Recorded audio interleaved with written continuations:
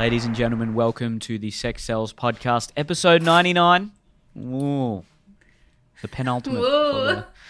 Yeah, getting there. This is a podcast where a comedian talks to a relationship therapist. And today, we're taking a big tonal shift from the last podcast, and we're talking about sex tips. Oh, naughty.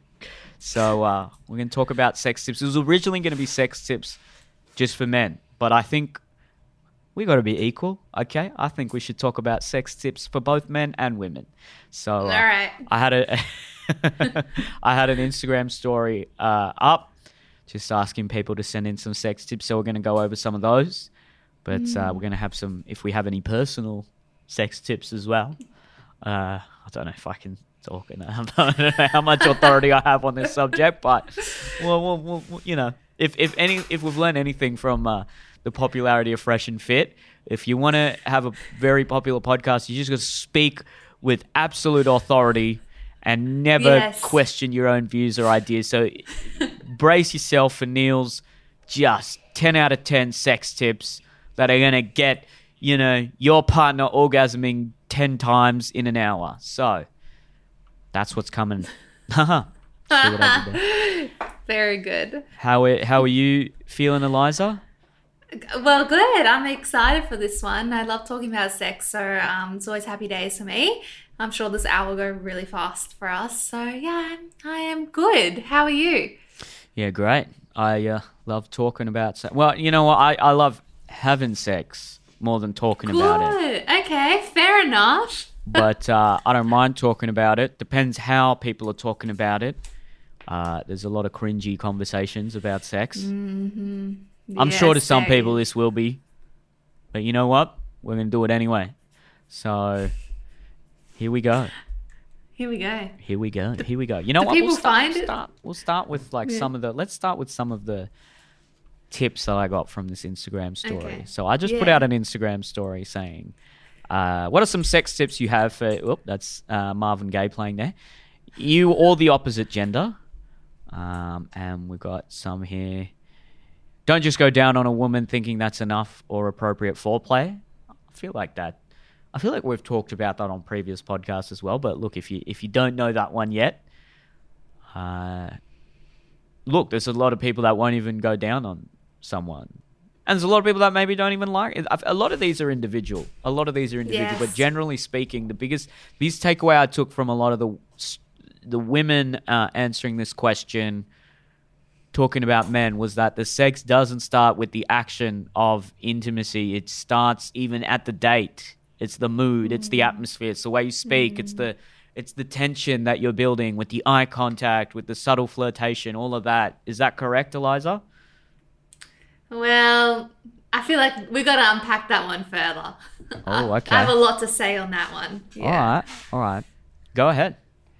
Okay, all right, we'll go now. Okay, so yes, it's true for some women that you need that whole contextual setup kind of going there. But you might find as a man, let's say, and you've been wanting to have sex with your girlfriend or your wife for months and she's not engaging in it, and then you're putting on all these romantic gestures every weekend and she's still not having sex with you. And for those kind of situations, it's not applying, it's not working. So I think what's really interesting to know is that 30%, so almost a third of women never, ever, or have never experienced spontaneous sexual desire.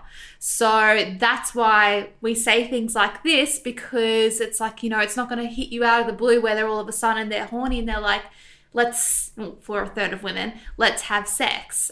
Some women do, but it's actually quite uncommon. So I've talked about this book a lot, and I'll probably talk about it a lot during this podcast because it is honestly the best book I've ever read on sex, desire, and it's Come As You Are by, who's it by? Emily Nagoski, something like that. It looks like this. It's bright pink. It's the best book you'll ever read. But basically, the kind of fundamentals of it is that every single person has, you know how we've heard about in psychology, there's your central nervous system. And then we have your sympathetic nervous system. So like when you're in fight or flight or you're nervous, your sympathetic nervous system is agitated. And then you have the parasympathetic nervous system, which is, the deep breathing that calms you down, getting you back to baseline, all those kind of things. So similar to that kind of concept, there's a lot of research that shows that we have the same almost systems with sexuality and desire, particularly for women. And what's really interesting about this book is it shows how different it is for men and women statistically through studies and things like that. So you have the sexual excitement system, which is also called the accelerator, which means things that make you, basically, which turn you on, that are spicy and things like that. So that might be the dates or the stimulation or things like that. And then you have the sexual inhibition system, also called the brakes. And that's things that turn you off, the ick, or even just general threat or feeling potential threat. And that could be stress and mental health and things like that. So the basis of this book is that every single person has the two systems, the accelerator and the brake. But some are led more by the accelerator, some are led more by the brake, some are 50-50, sometimes it's a combination of both. So the only way it says to engage in get sexually aroused is to not have your energy on the brakes, but to have it on the accelerator. Unfortunately, for a lot of women, they're much more inclined to naturally go towards being having the brakes on. So they're subconsciously potentially looking for reasons why they can't have sex. And that could be like, the house isn't cleaned, I'm stressed, he hasn't done this, he hasn't put any effort in. Whereas men are more inclined to have more of the acceleration side, where they don't need a lot of things in place prior in order to get desire and aroused. So it's really interesting to know where you sit on that scale. Interesting. And yeah, in fact, there's a great little saying that I think sums up a lot of this. It's that it's something along the lines of basically, for men to not feel stressed and for men to feel connection, they need sex. And for women to want sex, they need connection. And so there's these kind of counterintuitive forces at play. And it's a struggle to navigate, the struggle of the straits. So, and we've done a podcast on that. It's the heterosexual double bind. Of course. So look into that. And basically, if you're high on the accelerator, you respond very readily to any kind of stimuli, or sometimes it just gets you spontaneously. And only 2 to 6% of women have that. So you got to think, whereas majority of the men have that. So you got to think it's very, very different. I actually have, maybe I could read it out, take 2 minutes, a quiz to show you where you sit on the scale. Because when you know about yourself, that's how you can unlock your sexuality, which is why I particularly encourage women to read this book, or if you're a man listening to this with a female partner, to read this book or do this 2-minute quiz, because it's going to show you she might be saying, or he might be saying, I just don't experience desire much, but really it's the circumstances aren't exactly right for you, but a lot of people aren't aware of what the circumstances need to be. So should we do it? Because I've got it in front of me. We will get you to read that very shortly, but just before we do, we have a new sponsor on this podcast, so this is very exciting. If you're watching on YouTube, you can see I got this nice jacket, but underneath it, I've got this beautiful earthy t-shirt. It's a wonderful dark blue color. You can see the nice little earthy logo there. If you're not watching on YouTube, you're missing out. And so that is our new sponsor, Earthy. It's an Australian sustainable clothing brand. All their garments are certified organic cotton and certified by the Fair Wear Foundation to be ethically made. Each one is screen printed by hand in South Coast, New South Wales with unique earth-inspired designs using eco-friendly inks. And there's so many benefits to organic cotton. First of all, I've been wearing this for ages. It feels very nice. There's no toxic pesticides and fertilizers being introduced into the environment for the sake of producing clothes. And workers are protected because they're not exposed to these chemicals. So go to imearthy.com.au, www.imearthie.com.au.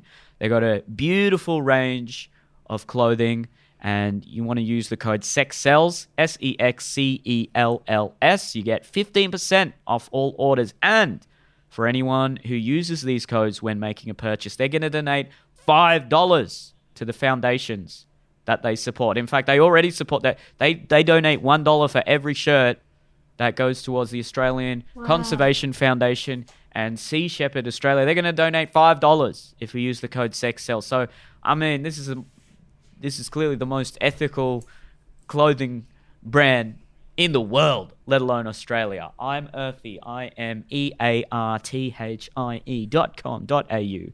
It's very well fitted, by the way. I very rarely get t-shirts that fit well without me having to tailor them. So good on you. They've got that male medium perfectly fitted. I love this. I literally, not I'm saying this because of the sponsorship, but as soon as this podcast ends, I'm buying some because I love the ethics behind that, and I love Sea Shepherd as well. So I'm glad that they support that. But it's the more actually I'm getting really, really into sustainable clothing, and it's so important. Actually, you can link it to what this podcast is about how pesticides, harmful dye, all of these things impact your hormones, and it's known to impact your arousal levels, your fertility, your ovulation for men and women. So what you put on your body, it's not just what goes in, it's also what goes on your body that can be influencing things like colognes and things like that.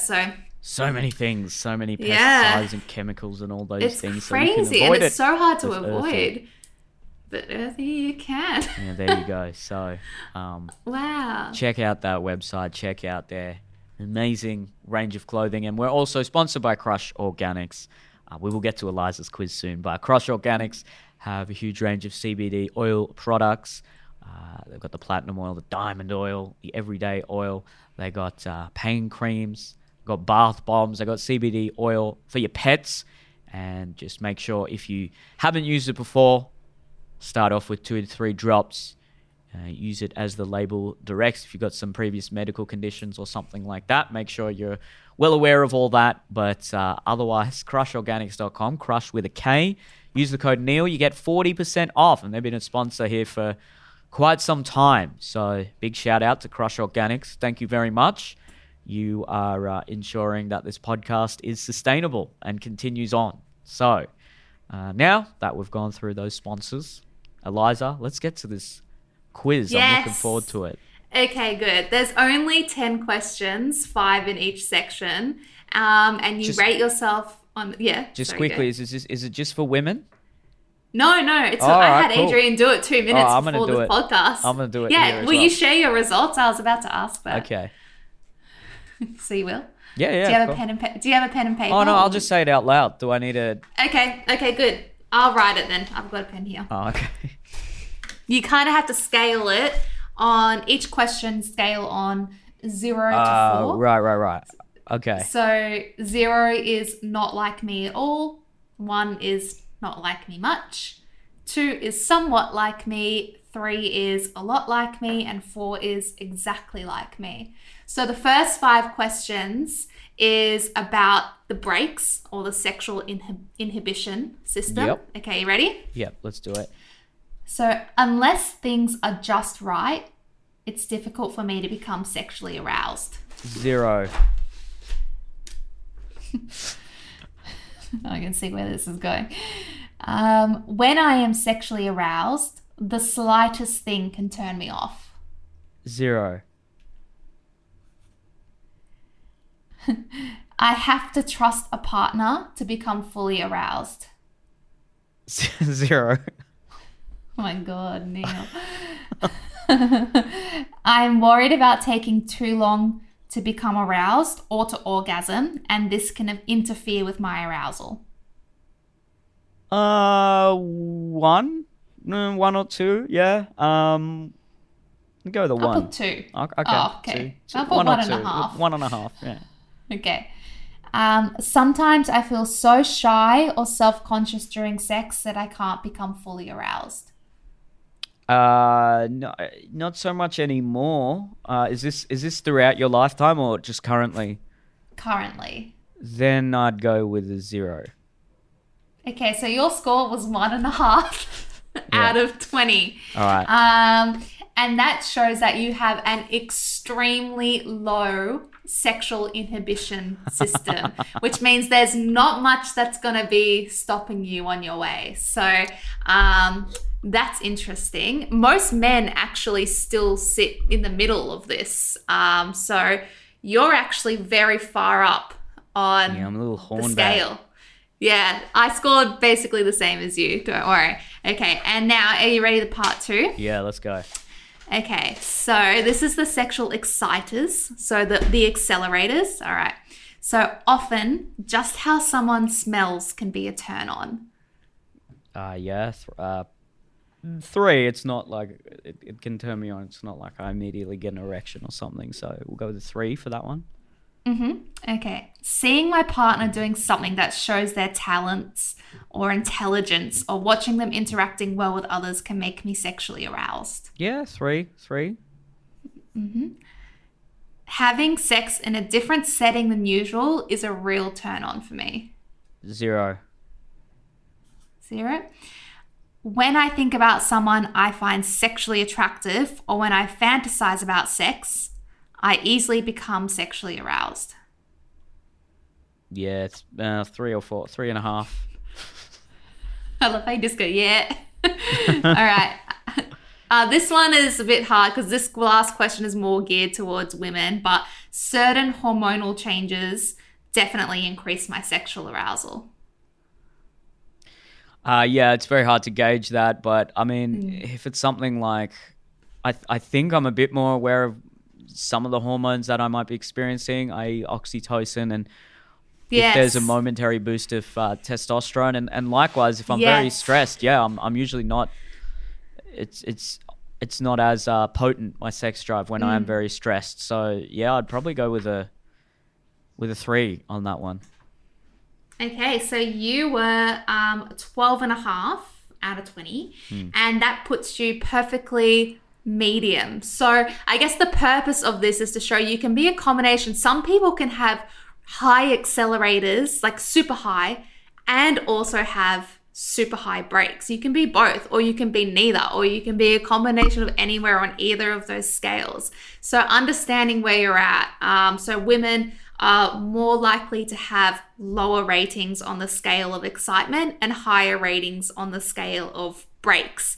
And men, it's the reverse. So really interesting to understand that about yourself. And then this book also kind of gets into, well, how do you turn your brakes off so that you can increase your sexual arousal and desire and get turned on?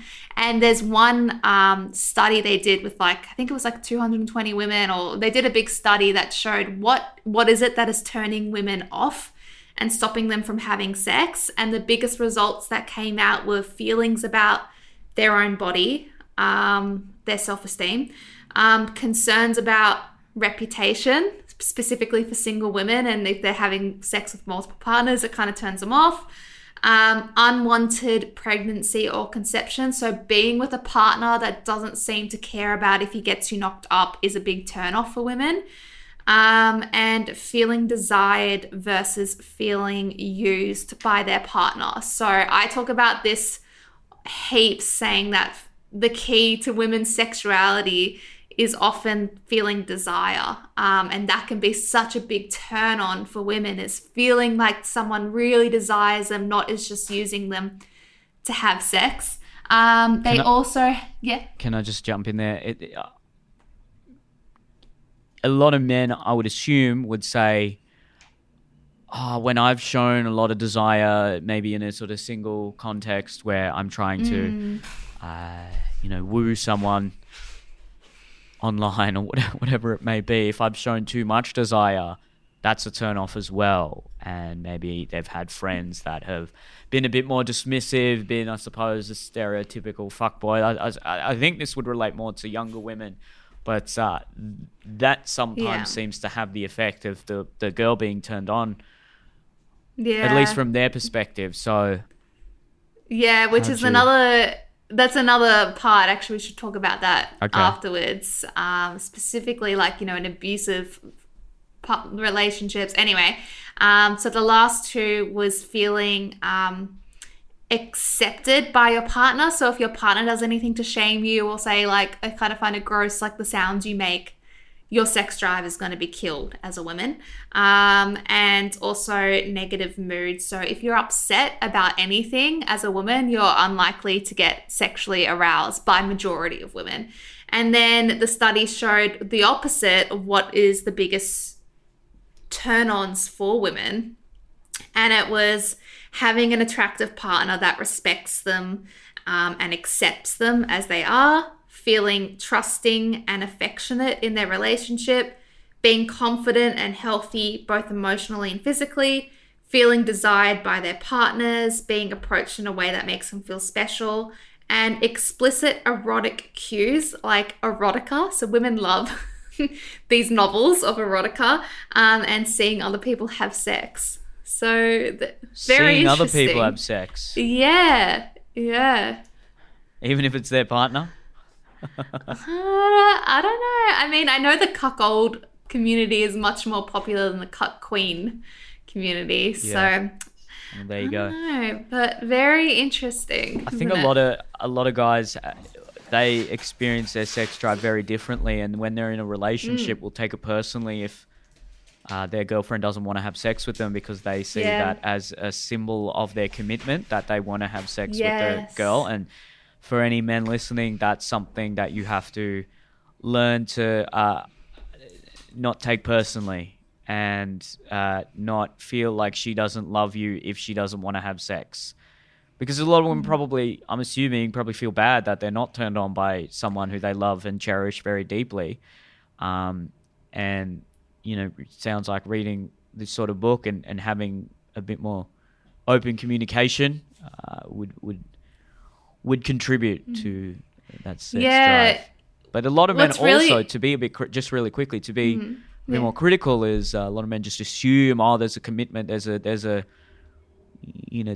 bond there. That's actually what will increase the bonding chemical for men, knowing that there's loyalty and that there's sort of principles in place that this is a serious connection.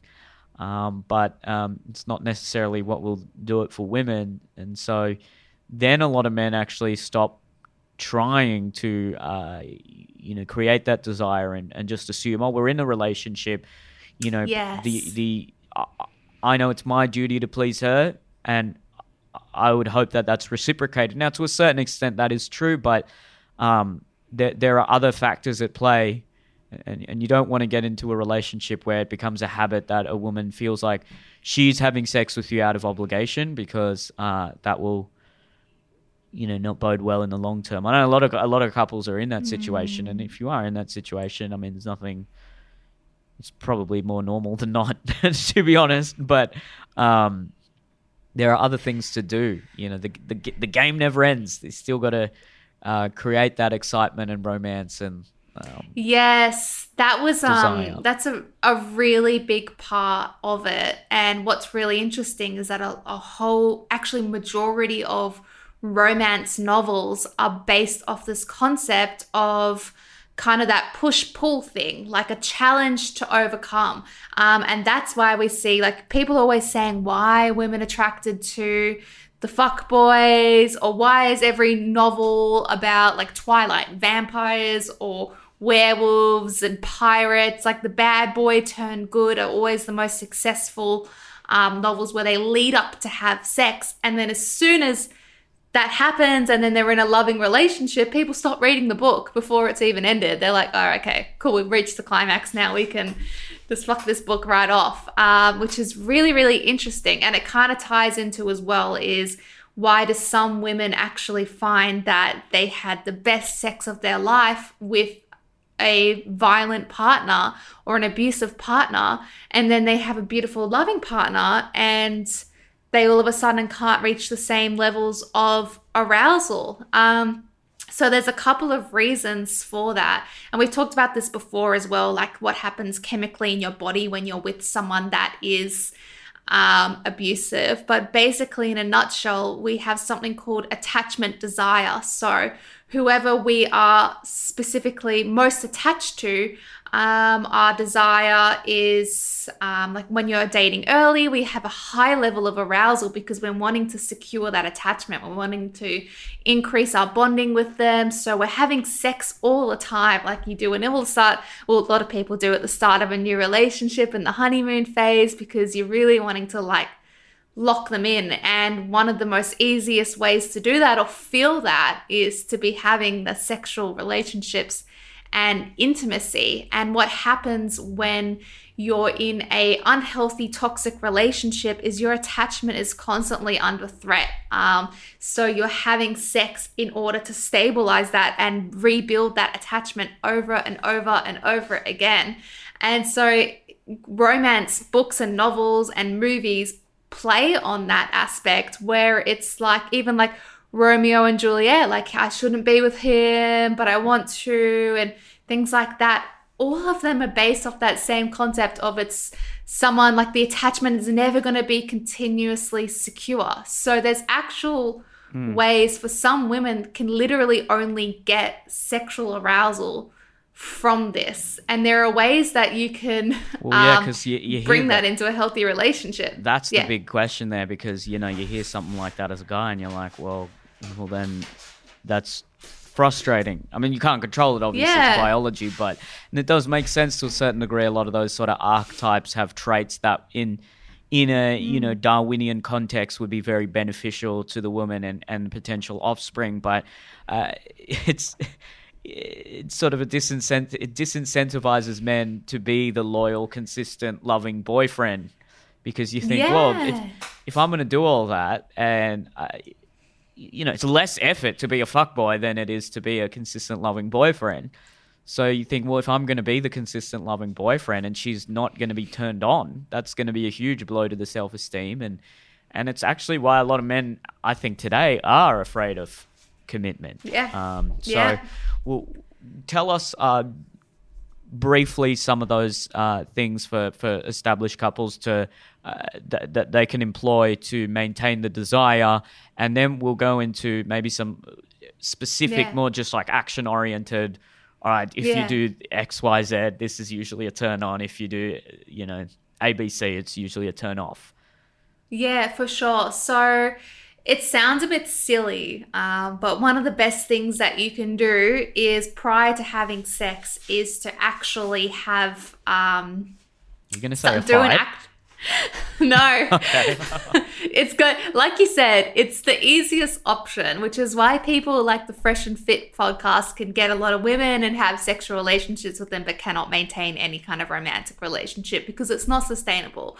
But what you can do in a healthy way is two things. One of them is do an activity together prior to any sexual relationship, so before that day or the day of, earlier in the morning. Do something that raises your heart rate, and this is scientifically backed, something that you find exciting. So it could be going on like a new bushwalk, finding a waterfall, going on a roller coaster, watching a horror movie, those kind of things. And then when your body goes into a state of excitement, it goes into a state of, psychology calls it arousal, and it doesn't mean sexual arousal. It just means arousal in general, like heightened senses.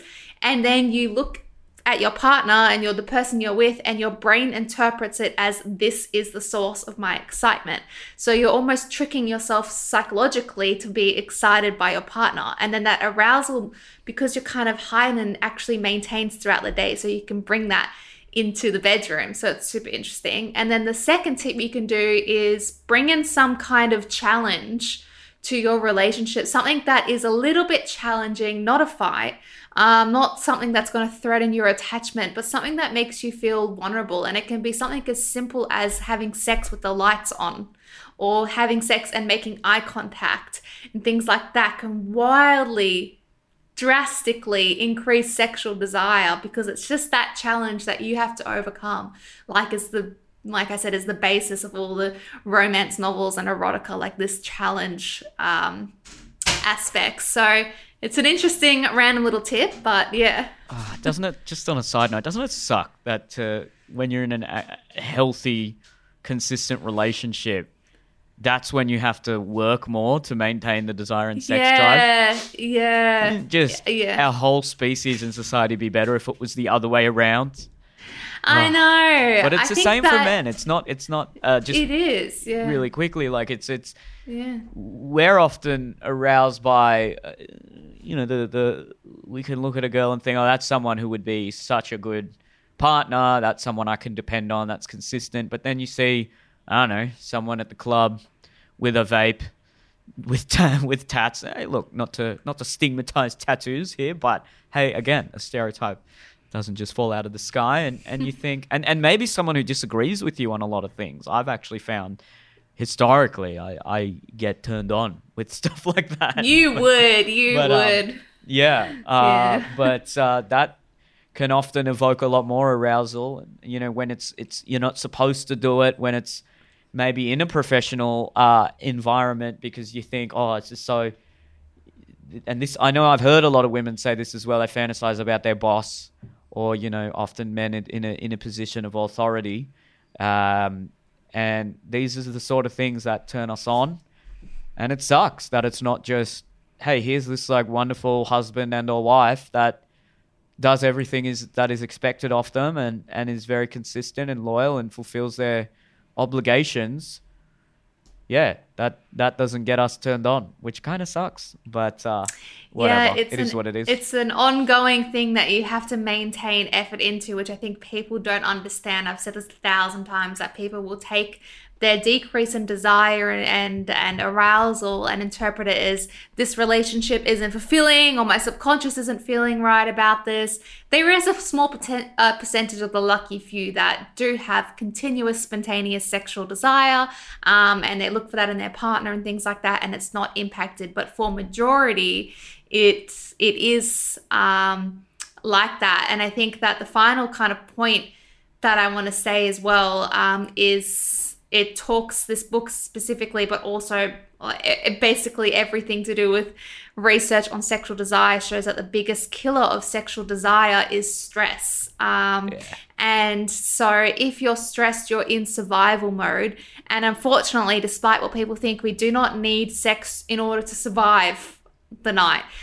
So it becomes a lower priority. And that's why sometimes women that are stressed about things have lower sexual desire, because they're more likely to be stressed about the state of the house, the thinking of work, those kind of things. And then they find that they can never have sex. And like you said before, like, the kind of cliche of men and women, there's this example of how this couple were going away to like the mountains together, and they really were hoping to have an escape to connect again with intimacy. So they did everything right. Everything was sorted out in the week leading up, and they're driving there. They're stopping at all these sites. They get the roses, the chocolate, they light the candles, and then all of a sudden she cannot go through with it. And it was because the level of expectation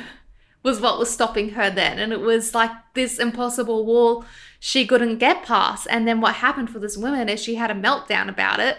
And then all of a sudden she had a meltdown. They had this fantastic rebonding sex straight afterwards, which is really interesting. And that's why people say makeup sex can be the best sex.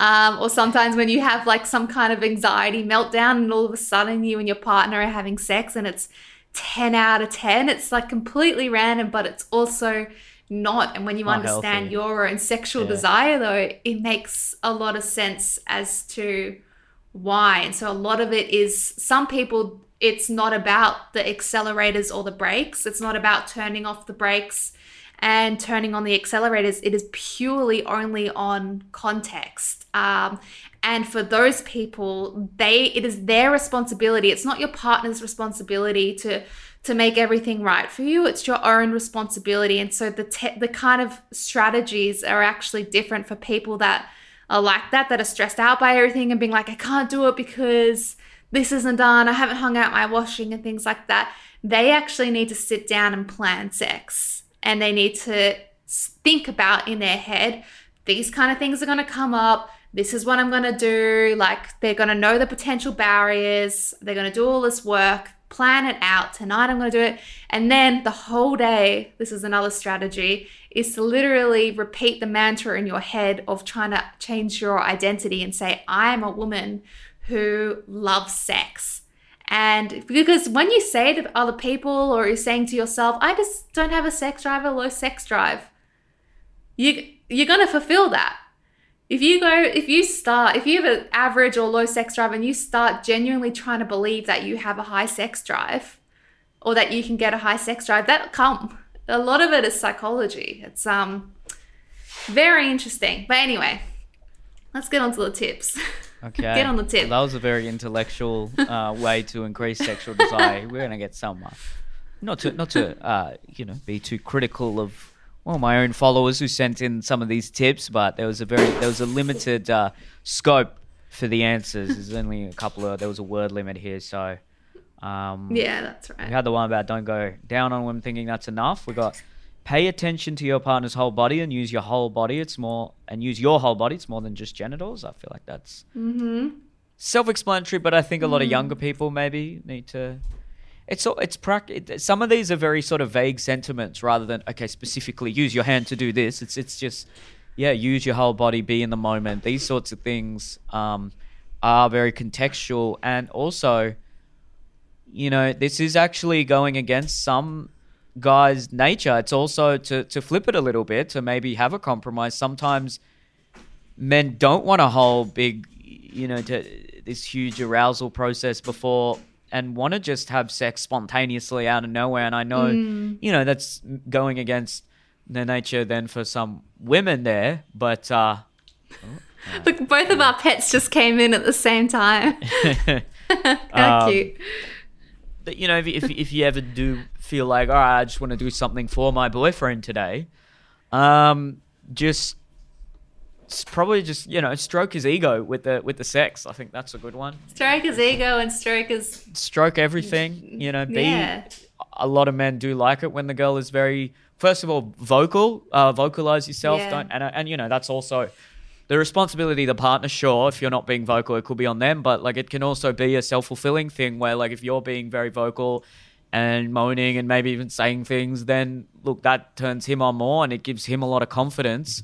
And then you'd rather be fucking a man with confidence rather than one who's, all right, you got to get off this too. This is NSFW, shorty, get off.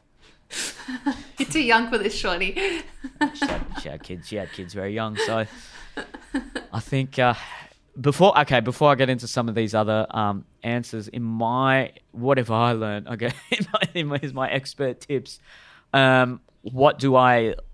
The vocal one's a big one for me. When I've had casual partners previously, most women are very vocal naturally, but then once or twice I've had a girl that just was a vocal starfish, if you want to call it that. Now, that could be me. That could definitely be me, not doing the right things.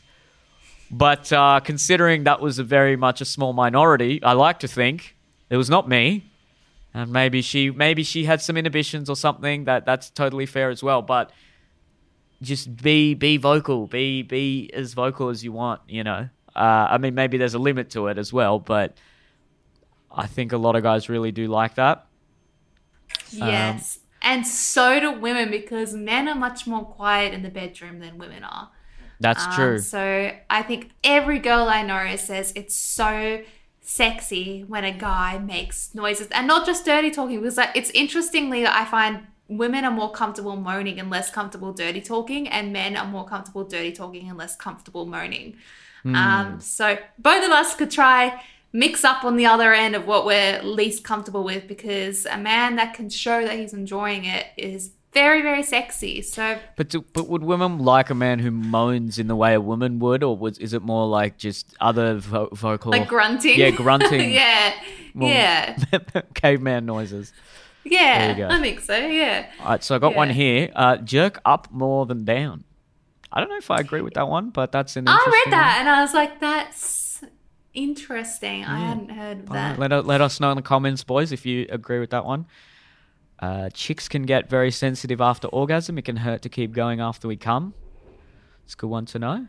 Yeah. Yeah. Sucking harder isn't always pleasurable. Being gentle can go a long way. Yes. Yeah, Yes. that's true. That's true. And you mix it Yeah. up, you know, if you want to go hard for a bit, but then slow it down and just, you know, lick the tip. Wait, what was the one before that again? Chicks can get very sensitive after orgasm. It can hurt to keep going after we come.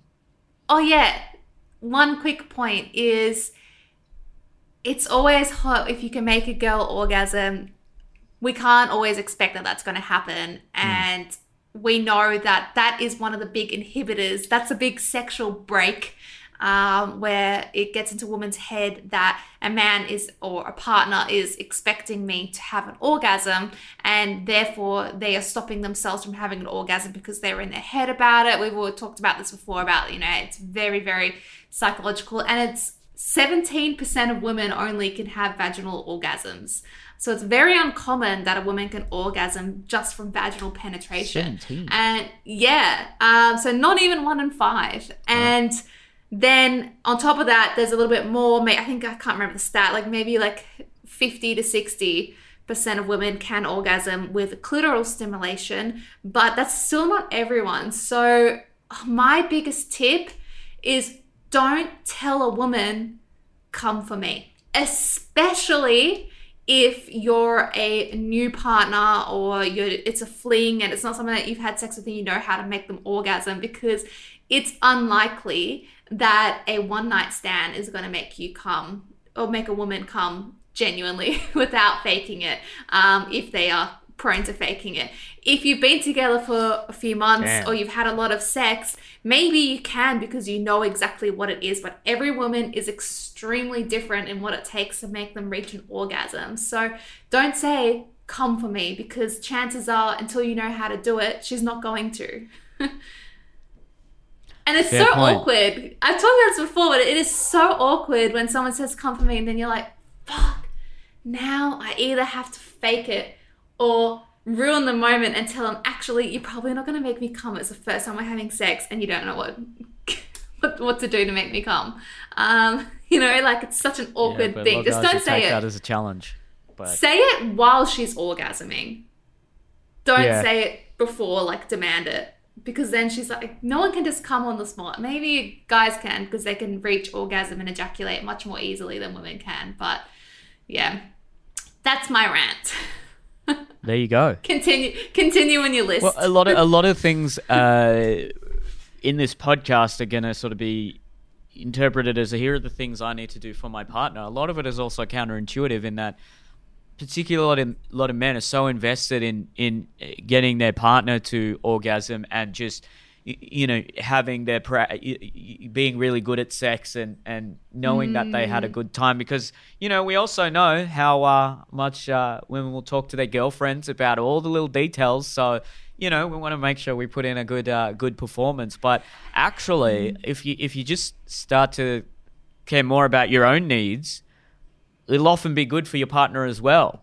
And I'm not saying completely ignore the other person, but if you're just focused on them and you're sort of this like robot trying to, you know, appease their desires, that's not really creating that mutual intimacy that you want to ultimately get to. You kind of got to be vocal about what you want as well. And, you know, don't be afraid to ask for certain things you might want and expect might not be the right word, but you know, give hints towards what you're into and what you like. And Yeah. Communication is so sexy when it's done right. And it's so simple. You don't have to be like, hey, next time we sex, can you not do this? Can you try this? Instead, just be like, this feels so good when you do it like that. Yeah. Or, that turns me on so much. Like, all that kind of stuff works wonders both ways. And it's important to say, like, what's good for you and what's working for you, because, you know, you're equally able to have the same level of sexual satisfaction than your partner is, and you're equally deserving of that. So you need to communicate that. If there are certain things, like if you want to be jerked up and not down, then communicate that. Yeah, there you go. Sucking harder isn't always pleasurable. Being gentle can go a long way. We read that one.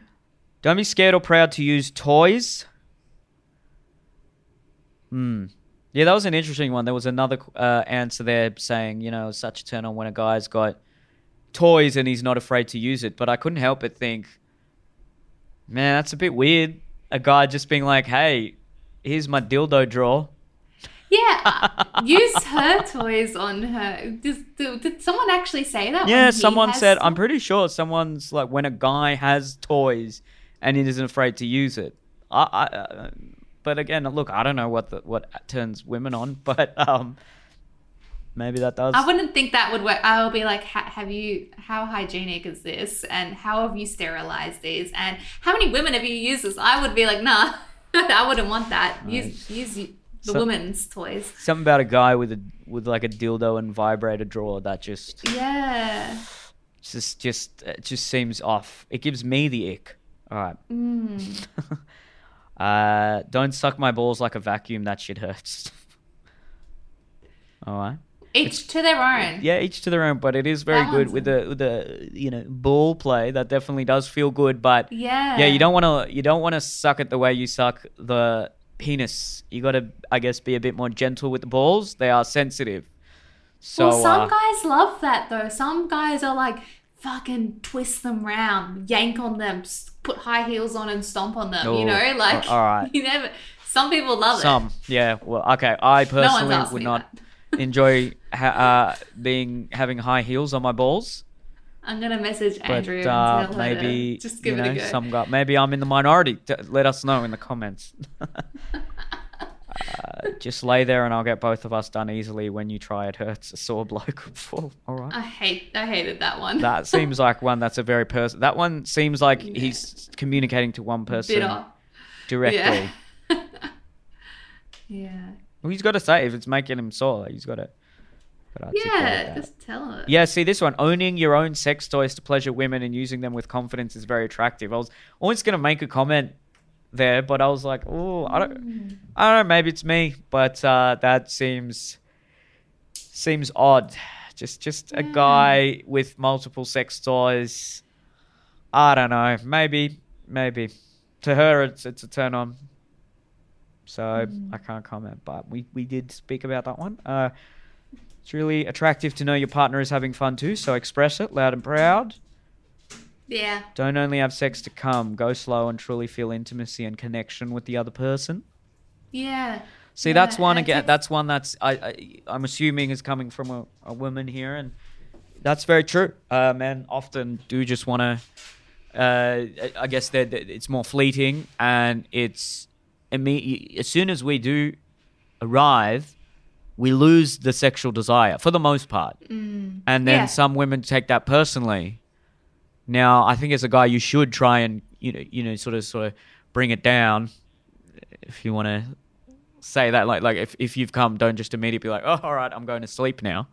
Yeah. But at the same time, it's sometimes it's going against what we're naturally feeling inclined to do. You know, it can feel like an obligation to keep going for another 5 or 10 minutes with the intimacy after we've already arrived. Whereas from what I've heard, that's not. Like the one that we heard here previously, like some women can be sensitive there after they've arrived, but they don't necessarily want the sex to be over as soon as they've gotten their rocks off. Yeah.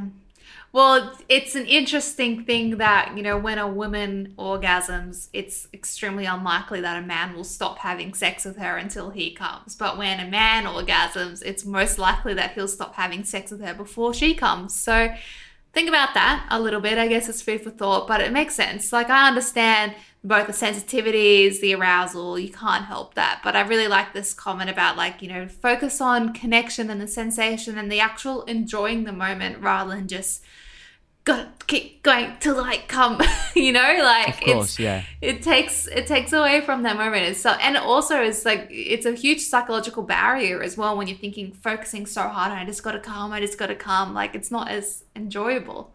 Yeah, definitely. And then if you are in a relationship, you're not just doing it to get your rocks off, you're doing it to bond, so you've got to have some compromise there. I do think a lot of these tips are framed in a way that it's like, hey, this is what women want and this is what men should do. And I do think there needs to be compromise there on a collective level where, okay, that's all very true, but like I said, sometimes men do have these other proclivities and desires, and there's nothing wrong with a woman catering to that sometimes. Can be a bit of 50-50. I would like to say, one, I highly agree with that. However, also, women with men have been rated on the lowest level of sexual satisfaction. So the order was heterosexual men rated themselves having the highest sexual satisfaction. Then it was gay men. Then it was lesbian women. And absolute last was heterosexual women with men rated the lowest sexual satisfaction. So keep that in mind. I think men as well, like, it's a two-way party. You got to know each other's desires equally, and you're both obligated to be aware of what you want and what your partner wants and put in the effort for that. I just think that sometimes men, and it's not their fault that they may not actually understand women's sexuality, but you should learn about your partner and understand what goes on. Just like women need to learn that about men, but for a lot of men, it can be as simple as, I just want you to touch my dick. And it's easy, and that might be as far as they have to learn, whereas women, it could be 50 different complicated things or whatever. But either way, learn what your partner wants. And it might be the other way around. It could be super simple for a woman and much more complex for a man, but you need to learn that about your partner. Even if it's a one-night stand, I think it's good to learn that and ask them, make it sexy, like, just learn about the other person. It's hard. It's hard in a one-night stand to, really be too... You should, yeah, but it can ruin the moment and the mood a little bit if you're too formulaic and asking a lot of questions like that. But look, if you can have that conversation, go for it. I think that's where some of the non-verbal cues, not just non-verbal cues, but when you're not necessarily spelling it out, but you're using vocal cues, for example, to sort of lead someone to what you like. But yeah, what's the next one? Be blunt and honest if you want to be sexual with your date, first date, etc. Hints during the date are great, but some guys don't see it. If you are forward, they will be too. Then everyone's happy emotionally and physically. See, now this is a perfect example of this is where I think the two perspectives clash as well.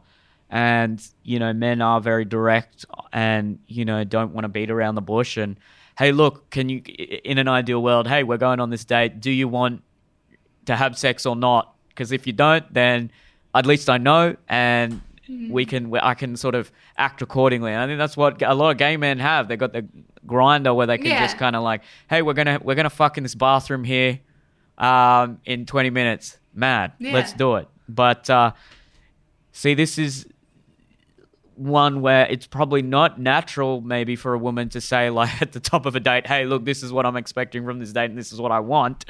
But then it's also not necessarily natural for a man to be as sort of effective at reading some of the non-verbal cues and just understanding things without them being directly articulated. So I think this is one where there's maybe it's a good point for compromise.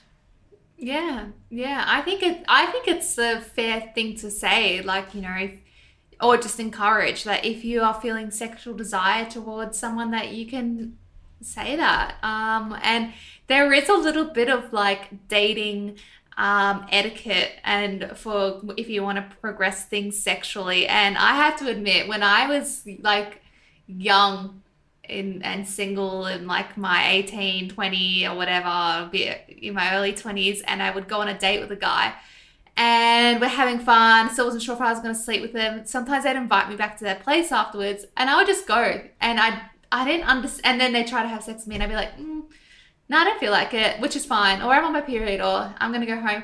But which is totally fine to do, of course. But I didn't realize until literally years later that the etiquette is that if you're agreeing to go to someone's house at like 11 p.m., it's most likely assumed that that means that you're open to, exploring sexual advances or accepting sexual advances. So it's kind of like one of those things that I think that men use a lot, to be like, hey, would you like to come back for a cup of tea afterwards? It's almost their way of gauging if a woman wants to. That's what they say. It's always a cup of tea. No. Maybe because I don't drink alcohol. Maybe for of normal course. people, Yeah, it's come That's back for right, a red, a nightcap or something.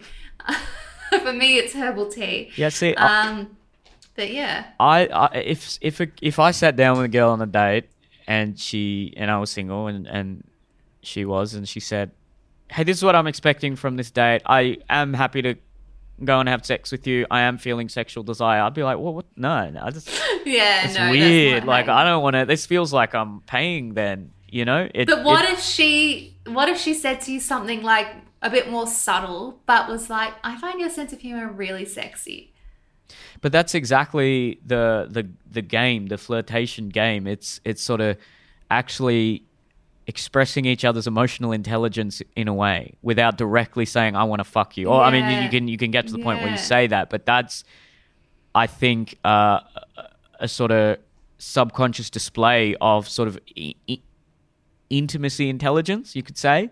And that's where it is a turn on then. If you give those sort of subtle hints and there's a bit of push and pull and there's flirtation, and then, if you can make a man feel like he seduced you, you might be going onto Tinder or whatever thinking, I just want to get a root tonight. But if you can make a man feel like, oh, you seduced me tonight, I wasn't sure what I wanted, but you were just so charming and good looking that you seduced me, that is going to, I think I can speak for a lot of men there and say that is going to be a big turn on.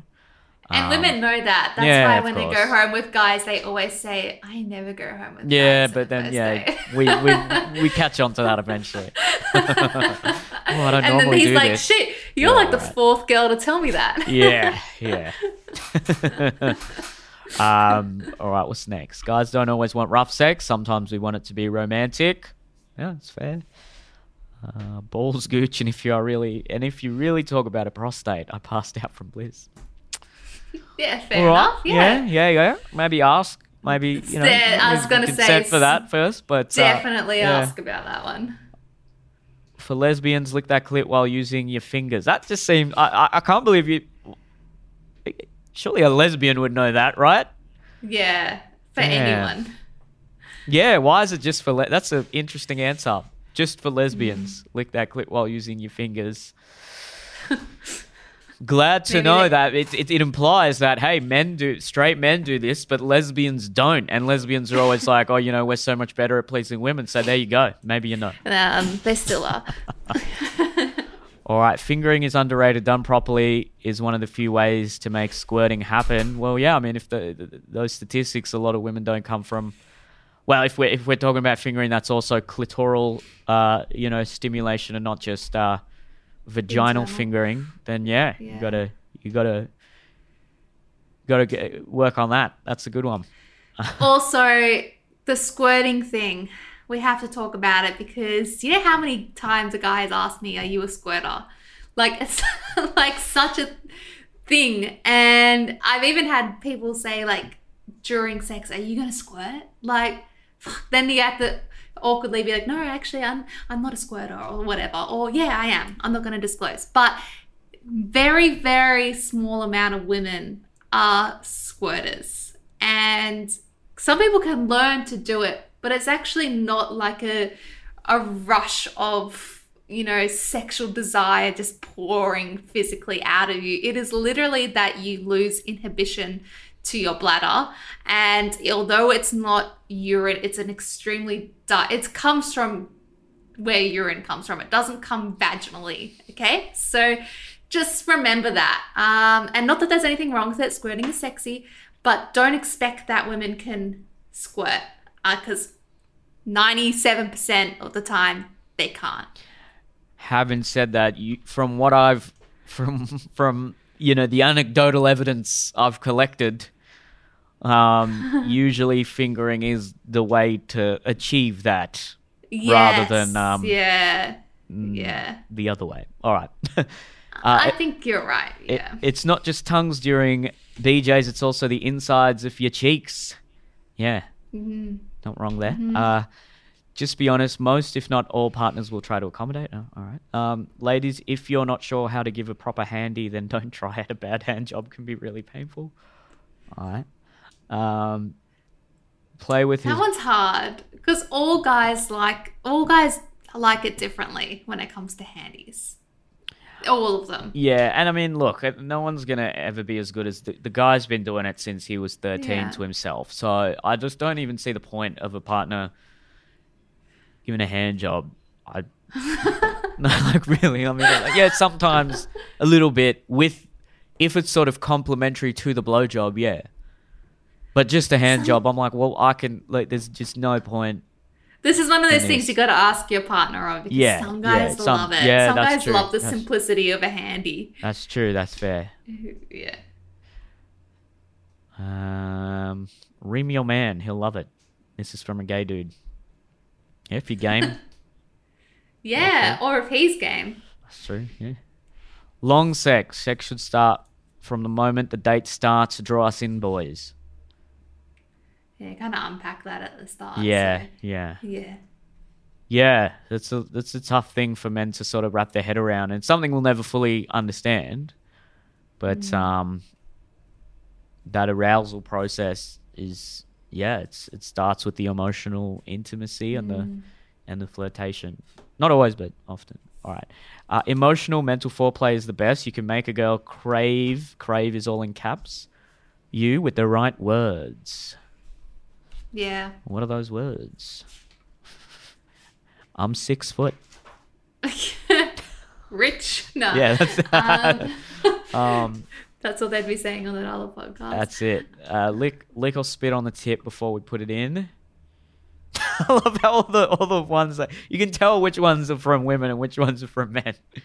Men are like, oh yeah, when you touch the dick, make sure that you use your tongue on the top and your cheeks. And the women are like, the sex starts on the date. Use your words. Yeah. So funny. Kisses everywhere and look into their eyes while thrusting. Yeah. That's nice. Yeah. Eye contact can be very sexy. Yeah. There's a limit to it, I feel. Like you the whole time. Yeah, I don't want to dead staring into their eyes, but yeah. It's practice. That's true. At the end of the day, it is all of this is, it's really just practice, isn't it? It's a skill. It's a trait. Yeah. Yeah. And though statistically, for majority of people, the best situation or outcome for desire and sex is low stress, high affection, and an erotic situation. So like that desire or the talk that woman was saying, it starts at the date, things like that is the best outcome in order for you to get sex. So you kind of got to nail all three. But the other one that I want to say for men is to learn about the anatomy of a vulva or a vagina, and know what I know everyone says, the clit, makes jokes about men not knowing where the clit is, but I saw the other day a video of people, I can't remember if it was a man or woman, but a couple of people going around with the diagram. But I feel like surely they've selectively edited that. They've found the dumbest. Even if they have, the amount of people that didn't know where the clit was shocking.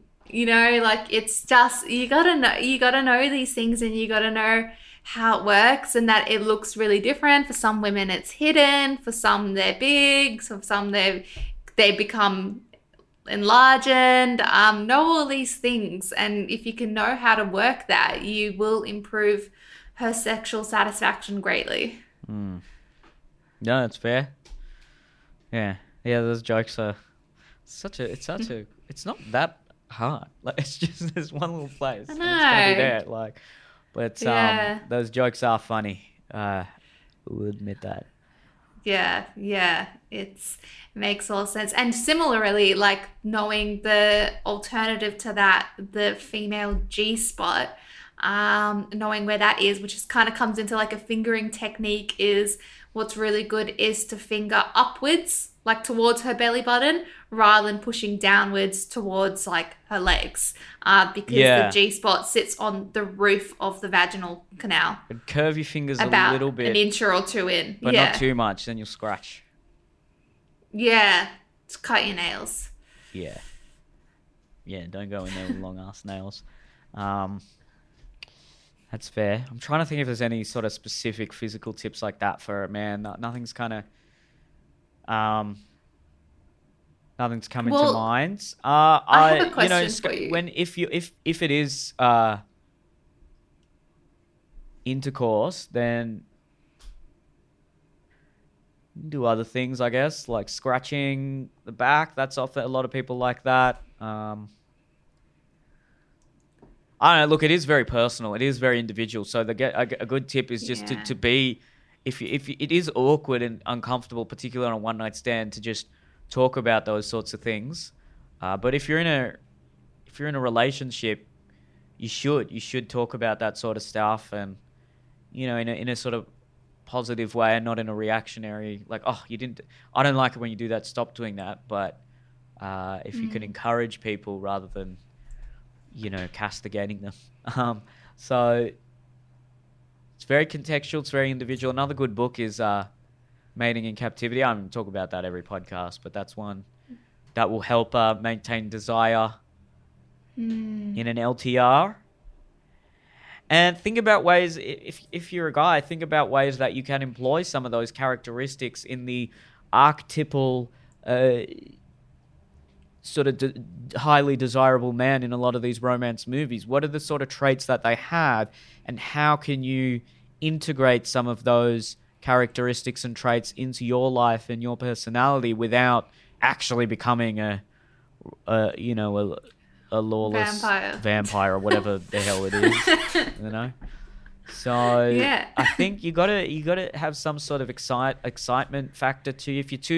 If you're too sort of formulaic and safe, and you just seem like a generic nice guy, then I'm assuming it's probably not going to be it might be sort of emotionally stimulating in that he's someone I can depend on, he's someone I know is going to show up for me all the time, but I know it's annoying because you sort of think, well, the traits that are going to make me emotionally attractive are the traits that are going to make me sexually unattractive.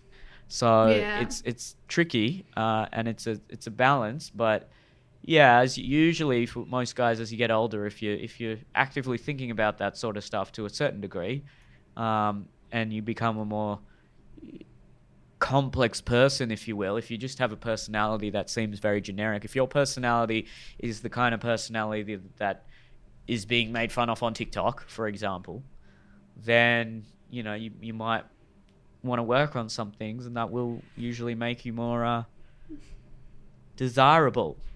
And even in some things like that, it's just, tell me if I'm correct here, like when a lot of these answers are saying, it's the sex starts at the date, that it starts hours before the actual penetration, it's the mood, the atmosphere, the way you're speaking, the way you're connecting, and all the little things add up, what you might be wearing, and how she's sort of feeling in that moment as well, and how you can sort of drive that desire and move it in a direction towards the sex without sort of directly saying, I want to have sex with you tonight at 8 p.m. or whatever it might be. Even like the food, everything about that, the atmosphere that's leading up to it. Seems like Or a lot, sometimes but it can it come can- naturally after a while if you've sort of thought about that a bit.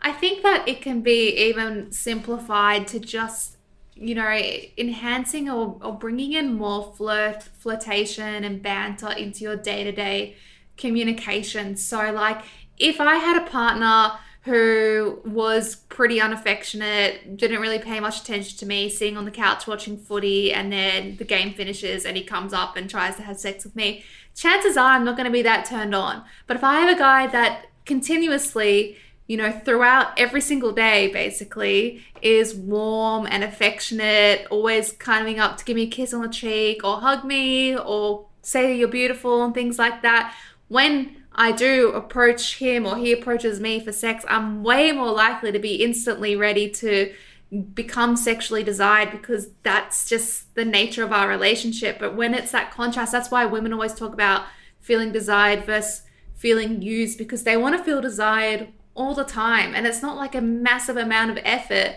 to hold your partner's hand sometimes, or walk around her with your arm around her, or be physically affectionate, or find out what their love language is. It might be acts of service, which is why this response varies massively, because they might be like, when he does the dishes, I get turned on. Find out what their love language is. Do the love language quiz and do the WeShouldTry.com quiz, which I always talk about, and people always message me being like, what's that quiz you talk about where you anonymously fill out what you're into sexually, and then it emails you and your partner what you had in common so that you can bring that into the bedroom. Do that.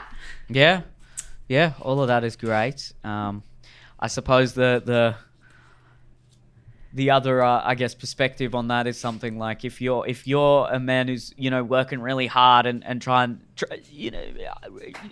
reasonable things to maintain the desire in a relationship, but then if your girlfriend was like, I don't know, for example, like, I know State of Origin's on tonight, you have your time watching that, and maybe I'll make you some dinner and bring a couple of beers for you, then he is going to be so in love with you at that point. So guess can go both ways in that sense as well. Yeah, exactly. So there's nothing wrong. I know a lot of women might hear that and think like, oh, okay, that goes against, I guess, the modern mantra of, I'm not some 1950s housewife, or I'm not saying that should be the norm in the relationship, but if you do, but men need to be seduced too, and men should get experience being seduced too. It's not just like he'll be ready for sex whenever I want it. Like, put in the effort to seduce your partner. I think that's a big key for longevity and sexual interest.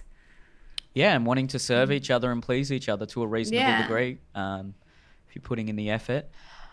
Any concluding little tips we can what if someone's sitting there with a notebook and they haven't really, because again, I know a lot of these things are kind of vague, and for a lot of men who maybe operate more very in a hyperlogical and rational way, they just want, all right, at this point in the night, this is exactly what I do, at this point this is exactly what I do. Yeah, I think that if you want to learn about women's desire and sexuality, learn that from women. So listen to podcasts that women have made, or books and things like that. Read the Come As You Are book that I keep talking about, things like that. Vice versa, same for women that want to learn about men's sexuality. It's probably best learnt from men. And their experiences and what gets them going. Communicate really openly, educate yourself, and just know that it's not a one size fits all. So what someone might find super, super sexy, the next person may not. So there's not really something that you can just build all your skill in and be amazing at, because it's not going to be the same for everyone across the board, which is why communication is so essential in sexual intimacy. That's it. Love that. All right. Well, hopefully that helped some people out there. And of course, in the comments, I actually do know that guy is not wrong. I haven't been deleting comments, but there was a setting way down in the advanced YouTube default settings, which was hold potentially inappropriate comments, and that was ticked. Now that's the default, and I didn't realize, so I've now unticked that. So I was not deleting comments, I promise, and now that is unticked. So anyone who says whatever they want, I'm all for that. I will never censor anything. So you can comment away. Be as triggering as you My like. favorite thing is that he just wanted to make comments about how talking shit about us. So now Mate, you can. You can do that. Go Go ahead. for it. All Happy for it. days. Yeah. What's the other one? Oh, why is Eliza in love with a tradie? Classic Aaron. It's seen on every bloody podcast. There's like 9 in a row. And then someone commented the other week being like get over it or whatever. It said something about me, and he's like, what's this got to do with Eliza? Like, what? I don't know. He's a funny one. He has something against tradies. Man hates tradies, man. Yeah. And Adrian was reading them being like, it's so weird seeing this and seeing people like talk about me and my job, because someone was like, her partner's a landscaper. He doesn't fix toilets. Like, it's so weird. Hey, there's nothing wrong. Look, plumbers look alright. Plumbers make a lot of money in trade. Very look, most degrees are kind of useless. You know, they're only useful because there's an army of tradespeople and construction workers that have built a society that allows us to do things like this. Talk about, you know, how to lick the balls in the shaft. But we wouldn't be able to do this without, you know, hordes of mostly men building all the pipes and the electricity and everything to allow this to happen. So, you know, at the end of the day, if society collapses, which if you're looking at inflation and China and Russia right now, hey, maybe it will. It's not going to be the men with degrees in philosophy that are going to be in high demand, okay, in an economic collapse. So think about that. And it won't be the comedians either. It won't be the comedians and the podcasters. I will lose literally all status. So, you know what? The tradies are kings. So, shout out. All right. Well, thank you for listening, guys. neilcolehatker.com/podcast if you want to send in a question, topic, or shout out. Check out our new sponsor, imearthy.com.au. If you like this little t-shirt I got here, very sexy. I am earthie.com.au, and we will see you next time. Follow Sex Sales Podcast on Instagram and TikTok. We'll see you next time. See you next week.